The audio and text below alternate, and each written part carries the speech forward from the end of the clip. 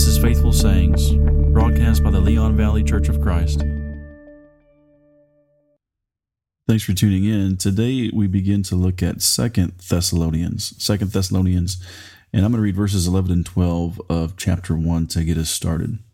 Paul says, "To this end we also pray for you always, that our God will consider you worthy of your calling and fulfill every desire for goodness and the work of faith with power, so that the name of our Lord Jesus will be glorified in you in him, in accordance with the grace of our Lord God and the Lord Jesus Christ." 2 Thessalonians is written soon after the first letter. Paul will mention Timothy's good report in 2 Thessalonians 2:15, and the issues addressed in this epistle will overlap the concerns mentioned in the first, meaning at the time of the writing, the situation in Thessalonica hadn't really changed. So if anything, the persecution that we've discussed, it was intensifying, and false teaching was gaining a foothold, but still Paul boasted of the Thessalonians' faith to other churches. He tells them as much. He speaks of their continued love and their continued service in the face of difficulty in verses 4 and 5. But Paul had received another report, perhaps from the returning messenger who delivered 1 Thessalonians. We don't know. But some of the news was good, and some of it was not good. So the good news was, as we've seen, that they were continuing to grow and remain faithful to Christ. But some of the members had begun to believe Jesus had already returned, and this was the result of false teaching that had somehow inserted itself in this congregation, someone who had come in and began spreading these lies. And so this was having an impact on this church, and some of the brethren had begun not working, had quit their regular vocations. And Paul addresses this in chapter 3 of 2 Thessalonians. And so he exhorts them to remember their example and their hard work and the traditions of the apostles that they handed down when they were together. So these issues had to be dealt with, and so Paul writes 2 Thessalonians, and he begins by again commending them. If you go back to verse 3, he says, "We ought always to give thanks to God for you, brothers and sisters, as is only fitting, because your faith is increasing abundantly, and the love of each and every one of you toward one another grows ever greater." So, it's not like they had just thrown their hands up and quit, or that these false teachers were coming in and were just wrecking the faith of everyone. By and large, their obedience to God was increasing, and that should be the case with every Christian over time. And they were growing in their love and devotion to one another at the expense of themselves. And so for these disciplines, faith and love, Paul commends them. And as we've discussed previously, those disciplines are inseparable. Both faith and love are the product of God's word. Romans 10:17 teaches us that faith comes by hearing, and hearing by the word of God. And John tells us we love because God first loved us. And we encounter that love, certainly in our lives each and every day as He blesses us, but it's more fully revealed in the Word of God, in the giving of His Son, as we read and understand His plan of salvation and what Jesus went through on our behalf as a sacrifice for sins. We begin to see and understand just how much God loves us, and that, of course, compels us to reciprocate that love. And so the point is that faith and love, one of those cannot legitimately be practiced without the other. They stand and fall together. As Paul says, faith works through love in Galatians 5:6. And faith, hope, and love, he says to the 1 Corinthians, of these the greatest is love. So God's love moves us to draw near to Him, to trust Him greater, and to render further greater obedience, learning to be pleasing to Him in every respect, as one way Paul puts it. So it's His love that we encounter in life, and more perfectly through His Word, as I mentioned, as He told us so long ago in Jeremiah 31 and verse 3, "I have loved you with an everlasting love, therefore I have drawn you with loving devotion." So by this love, his love, he says he draws us to himself.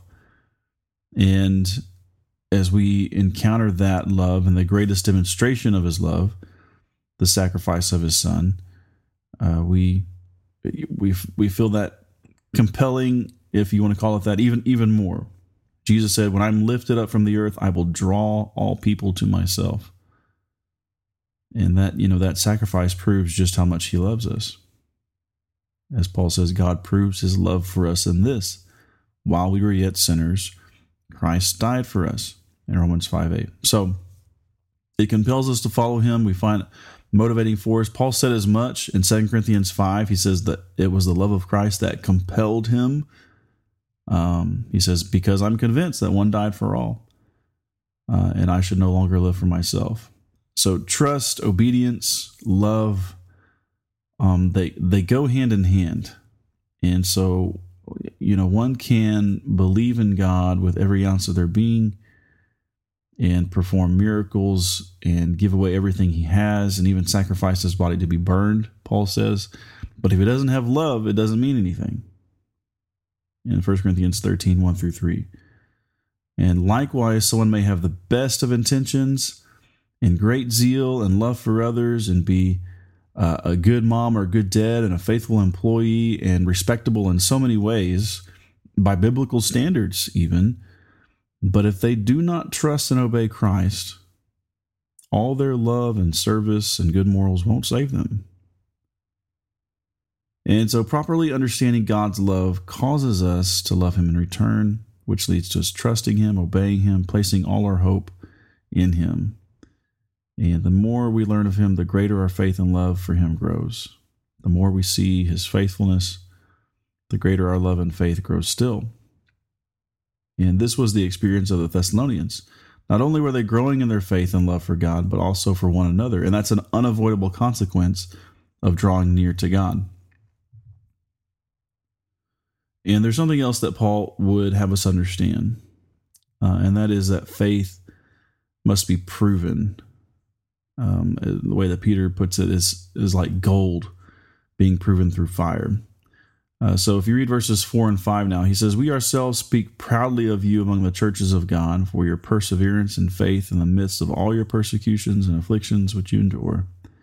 This is a plain indication of God's righteous judgment, so that you will be considered worthy of the kingdom of God, for which you indeed are suffering. All right, so they were stalwart in their trust and obedience to God, to the extent that the afflictions, Paul doesn't get specific. I mean, we're given some glimpses in Acts 17 when he's there, pressure from civil authorities, and they're taking money from one of the Christians there, and all sorts of threats. But none of those things moved them. In fact, it only made them stronger and showed the world around them the authenticity of their faith. Paul saw persecution as part of God's judgment. Have you ever considered it that way? That's the word he uses. This is an indication of God's righteous judgment. And it wasn't that he was angry or that they were being punished in some way or anything like this, but it was so that his people would show themselves to be worthy of living under his rule, to show that they were sincere in this desire, that they were devoted to him, and nothing was going to change that. I can't help but think of Shadrach, Meshach, and Abednego from Daniel 2 and 3, how they also, when threatened with being burned alive, said, our God is able to deliver us from you, King Nebuchadnezzar. But even if he doesn't, we'll never bow down and worship your golden statue, the image that you have made. That's the kind of devotion God seeks in each and every one of his people. That shows that we are worthy to live under his rule. Now, that kind of language, I think, upsets a lot of folks in the religious world. And no one can be worthy. And in a sense, that's true. God makes us worthy through forgiveness in Christ. But at the same time, we find passages like this, where Paul is saying, this test, these persecutions and afflictions, are so that you will be considered worthy of the kingdom of God. So two things can be true at once.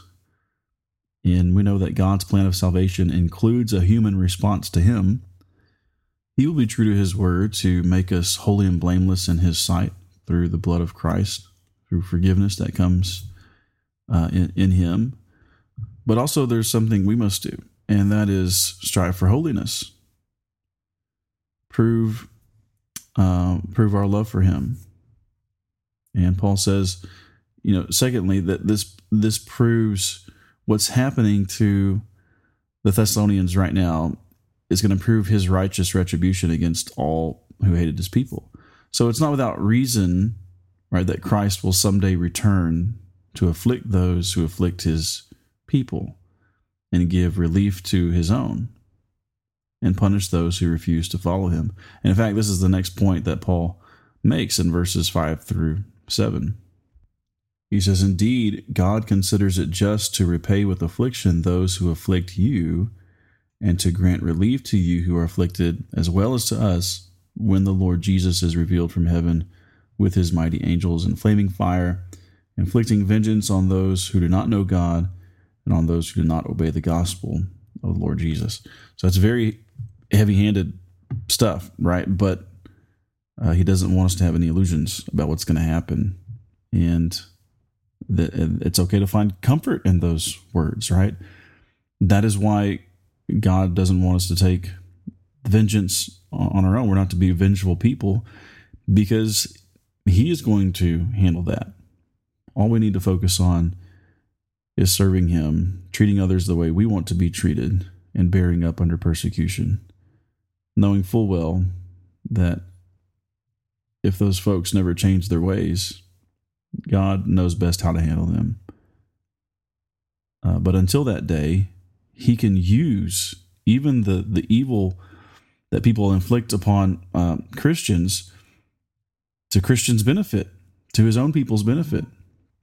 And Peter makes this point as well also. 1 Peter 1, verses 6 through 7, he says, now for a little while you may have had to suffer grief and various trials, so that the proven character of your faith, more precious than gold, which perishes even though it's refined by fire, may result in praise and glory and honor at the revelation of Jesus Christ.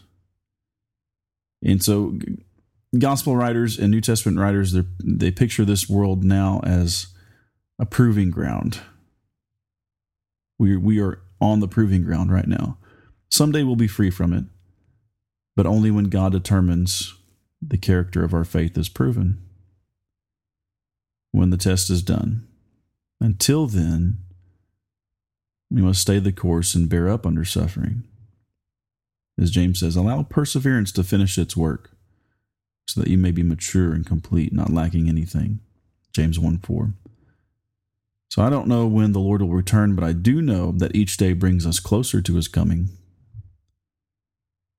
And with so many things beyond our control, there is one thing that we can control, one thing that you can determine, and that is that you will be ready. And this is the end that Paul prayed for, that his brethren would always be ready. We should too. So God will consider us worthy, and that he will fill our desire for goodness, and that we would have the strength to trust and obey until we leave this world or until he returns, whichever comes first. Thanks for tuning in. For more lessons and resources like this, please visit our website at leonvalleychurch.org.